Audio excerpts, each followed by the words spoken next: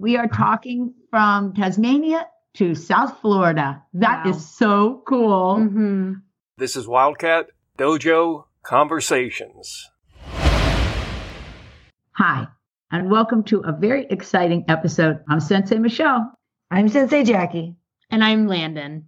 And today we're doing a lot of firsts. That's right, Sensei. Today we have our first international interview. Ooh, I know I'm trying not to be excited, but you can see I am. You know what else is exciting, Sensei, is this is our very first interview with someone who's not in Goju karate.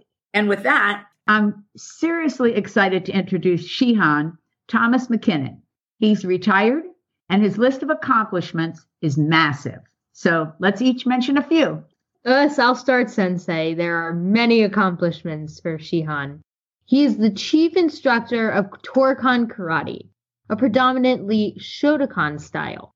He also worked as the technical advisor to the Karate Union of Australia, a Budo karate organization, as opposed to a sporting body. Everyone can go back to our World Karate Federation episode to learn about sport karate. And that was where we talked about karate in the Olympics. Sensei. And Hanshi, please correct us if we're wrong on any of these descriptions, that you were a former British parachute regiment soldier, which is something I would surely like to hear about later in the interview, and a multi-accredited international martial arts specialist with more than 60 years experience in boxing, karate, kung fu, bushido, muay thai, and close quarter combat. Wow, that's a lot of accomplishments right there. Blow my mind. I feel so lazy. But in addition to all that, sir, there's more. You have also worked in high-risk security. You were an international close personal protection operative. And I just want to say that quickly 3 times. Also known as a bodyguard, which my teacher was as well. So that's kind of cool to me. And your client list has included European royalty as well as a United States president. And you were also a close quarter combat instructor, both armed and unarmed. And I swear this should be the last one, a tactical advisor to the Australian security industry for 25 years. Wait, Sensei, there's one more thing to add. I can't believe it. The list keeps on going. He is also T.D. McKinnon, writer, author, and a columnist for The Dojo, an online international karate magazine out of Dusseldorf, Germany. We've used his articles for research, and they were amazing to use. In fact, that's how we met, sir. I contacted you because some of the material I was so interested in. Yes. Thank you for your time today, and welcome to the show. Hello. Thank you. Thank you very much. It is my great pleasure to be here in Florida, USA, in a virtual kind of way. I don't think we mentioned that you are in Tasmania. We are talking from Tasmania to South Florida. That is so cool. Mm-hmm. I'd like to start, if it's okay with you, by mentioning the book that is your latest project. Will you tell me a little bit about it? I'll be happy to. Thank you for asking, Michelle Sensei. It's basically a memoir about the segments of my life that I consider have been part of my martial pathway. Budoka is my default setting, and A Martial Odyssey is the title of the book. I'd like to read you the book's short preamble, if that's okay. Perfect. It sort of wraps it up in a nutshell. What is it that leads one to take the road least traveled, to take the path of the spiritual warrior, to pursue the martial way? This book is essentially about my martial journey. I trace the meandering path from its burgeoning beginnings as a child in the coal mining communities of Scotland and England, through to the multi-accredited international martial arts specialist and accomplished writer that I am today. As well as following my path from well before I discovered karate, my intention is to give a broad analysis of the essence of what is generally known as the martial arts. I comment on the proliferation of the martial arts, karate in particular, and my modest contribution to that propagation, quoting facts and hypotheses, using analogies and anecdotes. I attempt to explain its simple yet profound messages. I touch briefly on the recognized history of the martial arts and talk about how it has intersected with my life, and I examine its function in today's society. Primarily, I focus on karate. However, I delve into self-defense and combat in its countless forms. I also discuss combat sport, including the Olympic karate dream, pros and cons, versus the art, the Budo, the real life or death self-defense. So where to begin? The beginning is often a good place to start. My martial arts began when I was only 4 years old, so I will certainly be moving back and forth to explain relevance, etc. The Do in Karate Do means the way, the path. Karate Do implies that it is a total way of life that goes well beyond the self-defense, the sport, or even the Budo. Karate Do for me is a way of training, thinking, conducting oneself for life. In other words, Karate Do is a lifelong journey of self. The motivating factors for beginning this journey can be many and varied. However, goals change. Your martial path, should you choose to take it, will have many twists and turns along the way, some of them 180%. Wow. I hope that short preamble gives you an idea of what you might. That's amazing. That sounds so exciting, but I want you to say what the title will be so we can look for it when it comes out. A Martial Odyssey. A Martial Odyssey. Yeah. So look for that in your bookstores soon, folks. Hanshi, is there a point in the book when you mention the parachuting program that you were in England and talk about that? Yeah, most certainly.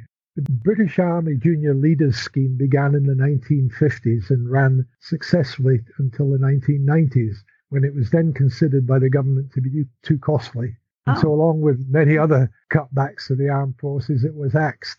However, I joined the Junior Parachute Company in its heyday in 1965 as a junior soldier. I served 2 years as a junior soldier, which meant I wore the coveted maroon beret and did all the training a parachute regiment soldier did. Wow. Of course, the only difference was that as a junior, I was not allowed to deploy to conflict. Okay. Yeah. Also, as a junior, we had 1 day a week further education to acquire the certificated qualifications needed to reach the rank of Warrant Officer First Class, Regimental Sergeant Major. Okay, I have too many questions about parachuting, don't you guys? Of course. It's on my bucket list of things to do for the first time. So tell me, do you have any recollection of about how many times you've jumped and to what different types of countries or terrains? Well, the amount, I think I stopped counting. It's something you do when you just start jumping. And it's something along the way somewhere, you think, I can't be bothered counting this anymore. It's just going on. Terrain, I've parachuted all over the UK in sort of forested areas where we're trying to get a clearing, and in areas where there's not supposed to be water and you end up landing in water. The most pleasant jump I ever had was into Cyprus, and it was hot and it was early. And when it's hot and the air's rising and there's no wind, it's a gentle, it's a very gentle landing. So the thing was, it would have been gentle, except that we were jumping out of a Hercules for the first time for a lot of the company I was with. I'd actually jumped out of a Hercules before. Jumping out of a Hercules, as opposed to the Beverly or the Hastings, it used to be a running exit to make sure you got out into the slipstream. With the Hercules, you just stepped onto the slipstream deflector and just dropped out. Well, the guy on the opposite side did a running exit, went right round the back of the plane, hit me in the head, went through my rigging lines, and I'm looking up. I thought I'd hit the plane. I didn't know what had happened. And I looked up, and he's through my rigging lines, and I'm yelling at him to get out of my rigging lines. If you can imagine 2 chutes there, too close to each other, stealing the air from each other, they're doing this. They're dropping down a bit at a time. Oh, my goodness. Eventually he gets out, and I release my container on the 15-foot nylon cord, and then I don't remember anything else. Next thing, I wake up in British Military Hospital in Cyprus. Wow. I've been concussed. What a mess. Were you badly injured? No, I was held for observation for about a week, but just a bad case of concussion. When he hit me as he came out and got whipped around the back of the plane. Oh, my. But that would have been a really nice landing. So I know that in our conversations, you mentioned that you went from being in the military to being in the martial arts. What was that transition like? Well, I sort of, when I was in the parachute regiment, I boxed for about three or 4 years. I boxed as a child as well, I was 12 years old. In fact, my uncle, who had been an army boxing champion, 3 or 4 different weight divisions, taught me how to box when I was 4 or 5 years old. Oh. Yeah. So when I was in the army, I sort of furthered it and did some more boxing. But apart from that, I was in a close quarter combat display squad, and we toured the UK to do recruiting drives and military tattoos. In fact, I was in a close quarter combat display squad, but also did gymnastics. And we were doing a tour of the UK, and we were going to do a tour of the USA. And I did a forward somersault over a 6-foot display horse and did a miscue on the landing. And ripped the cartilage right out of my knee. So that effectively took me out of the tour for USA, and eventually was the cause of my discharge when I was 20 years old, 5 years after joining. So what was the question? Did that answer anything? That's how you got into karate, because you got discharged from the Army. Now from there, I was out of the Army a couple of years, actually 2 years. I was working as a pool and games attendant, the Bishopbriggs Sports Centre in Glasgow, and I was clearing away the gymnastic equipment after a gymnastic club training, and into the gym started to file these guys in brown belts and black belts, and they started warming up. To backtrack a little there, I'd seen the Shotokan Karate beginners class at the centre, and to be quite honest, I thought it was a bit stilted, a bit wooden. I wasn't all that impressed from my own experience of fighting and combat. But when I watched these guys come in, it was a different picture altogether. I sat in the corner transfixed and sort of stayed away from my duties. In fact, for 2 hours I sat in the corner. It was actually the Karate Union of Scotland team pool, about 40 youngsters and young guys fighting off to be part of a 5-man team to take part in the European Team Championships to fight with West Germany. Yeah, by the time it had finished, I joined the Shotokan beginners class that week, and 2 weeks later, I cheered Scotland on to win against West Germany. Congratulations. That's a really good beginning story, isn't it, Landon? It really is. Wow. I think you have a question for us, Landon. I do. And, I have so much respect for the history of the art form that I love. But do you have any memories that you'd like to share with me? About training? About training or even possible teaching, too? Right. I'm glad you asked that particular question. It gives me the opportunity to relate a story that I tell when I feel the students are not giving me 100%. Usually, great. We need that story. You know that, yeah. Usually it's when we're doing basic Kihon and they're bored, can't see the importance of repetitious exercise. I remember attending a Kase Sensei seminar in the 1970s. I don't know whether the Goju people would have heard of Kase Sensei. He was a legendary Shotokan instructor who had been a student of Gigo Funakoshi, the son of the founder of Shotokan, Gichin Funakoshi. So Kase Sensei passed away just last year. Anyway, sometime during the course, while we were doing a lot of basic blocking techniques, Kase Sensei was trying to stress the importance of good, strong basics. And some of us were obviously not getting it, or at least not getting it to his satisfaction. So he began telling us about an incident he was involved in. One evening, as he was going for a stroll in Paris, France, taking in the sights, he was confronted by a knife-wielding, tough-looking thug who demanded that he hand over his wallet. Now, I would describe Kase Sensei as a 4x4, very short. He was as wide as he was tall. And I can imagine, I can imagine a would-be mugger wouldn't see any potential danger in him. Kase Sensei did not have good English. He was a Japanese man living and teaching in France for many years. And I don't know how good his French was, but he had a strange way of speaking, a mixture of heavily Japanese French accent in Pidgin English. But he certainly managed to get the story over. Kase Sensei couldn't make out what his assailant was saying, but he understood the drift of the situation, obviously. and decided he wasn't going to hand over his wallet. And when he made no reply and no move to comply with his attacker's demands, frustrated, the man tried to stab him in his ample belly. With a classic Sotouki, he broke the attacker's arm at the elbow, and then wrenching the broken arm across his chest, he smashed his jaw with a Yoko MP, an elbow to the jaw. Okay, pause, because even though the audience can't see this, he was giving us a visual blow by Which was blow. just amazing. So all the little sounds that you hear during the story were amazing. That to see in was just person. amazing. Yes. Oh my goodness. We need to set up another interview where we can actually put you on YouTube, because you're too much fun to talk to. Okay, I'm sorry. You were right after The Yoko empty. Kasi Sensei, basically finished it. yeah, he finished it. And he says, I cut, he said, on his wrist, and he showed us a scar on his wrist. But hang on a minute, that's not the end of the story. 20 years later, while I was working in a nightclub in Sydney's King's Cross, I stepped between a patron and a woman he was in the process of beating up. Mm-hmm. Without the slightest compunction, he pulled out a knife and stabbed me in the stomach. Well, he tried. I smashed his elbow the wrong way.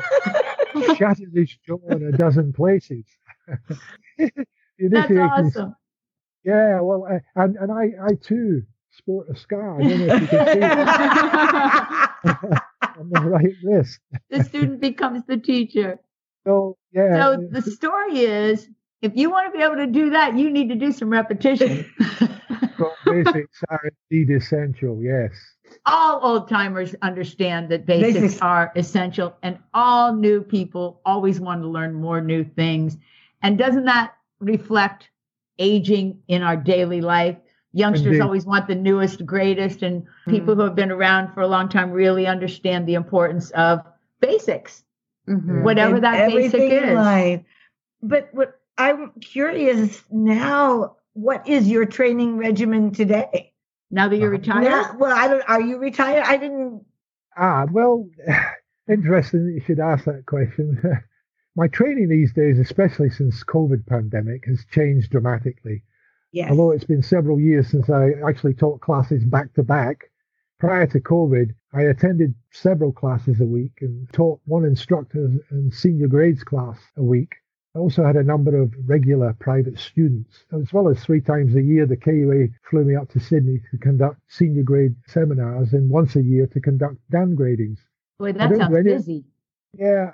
At the moment, a major part of my training, I suppose, is kata, and I do it at home on my own. Do you have a favorite kata? A favorite kata. There's so many. I love all the kata when I'm doing them. I think my favorite Shotokan kata is Goju Shiho. And Goju Shiho Go or Goju Shiho Shi, one of the two, either one, both. Do you guys do a lot of weapons? I do. I have, and it's because that I've trained in so many different arts. Shotokan usually doesn't, but I sort of introduce it to Torokan. That's why I say that Torokan is, mainly Shotokan, but I also train Shaolin Kung Fu, the tiger ripping system. And I also did many years with Muay Thai as well. Bushido is the weapons system. Through Bushido, I've trained with, I do 12 Aido kata, the katana, and about a dozen other various weapons kata with bo, jo, tonfa, sai, nunchaku. Well, if we ever get to Tasmania, we are totally going to visit you. Oh, yeah. Now that's on my bucket list. Now I have to parachute and go to Tasmania. Do you think I can put those 2 things together? Why don't you parachute to Tasmania? That's what I'm saying. And we'll land on your roof. I hope not. Okay, I have to close this out, which breaks my heart, but I want to bring up the book one more time. Do you have any idea when we can expect it in stores? Well, hopefully we'll be publishing in ebook and in print at the end of July. Zoe, my wife, who edits all my writing and designs my book covers, thinks I'm being a little bit optimistic. I might add that my estimations of publication dates have been known to be somewhat optimistic, but then I'm an optimistic kind of guy, so And we also need to know, what was our other question, Sensei? Where will it be available? What is the plan?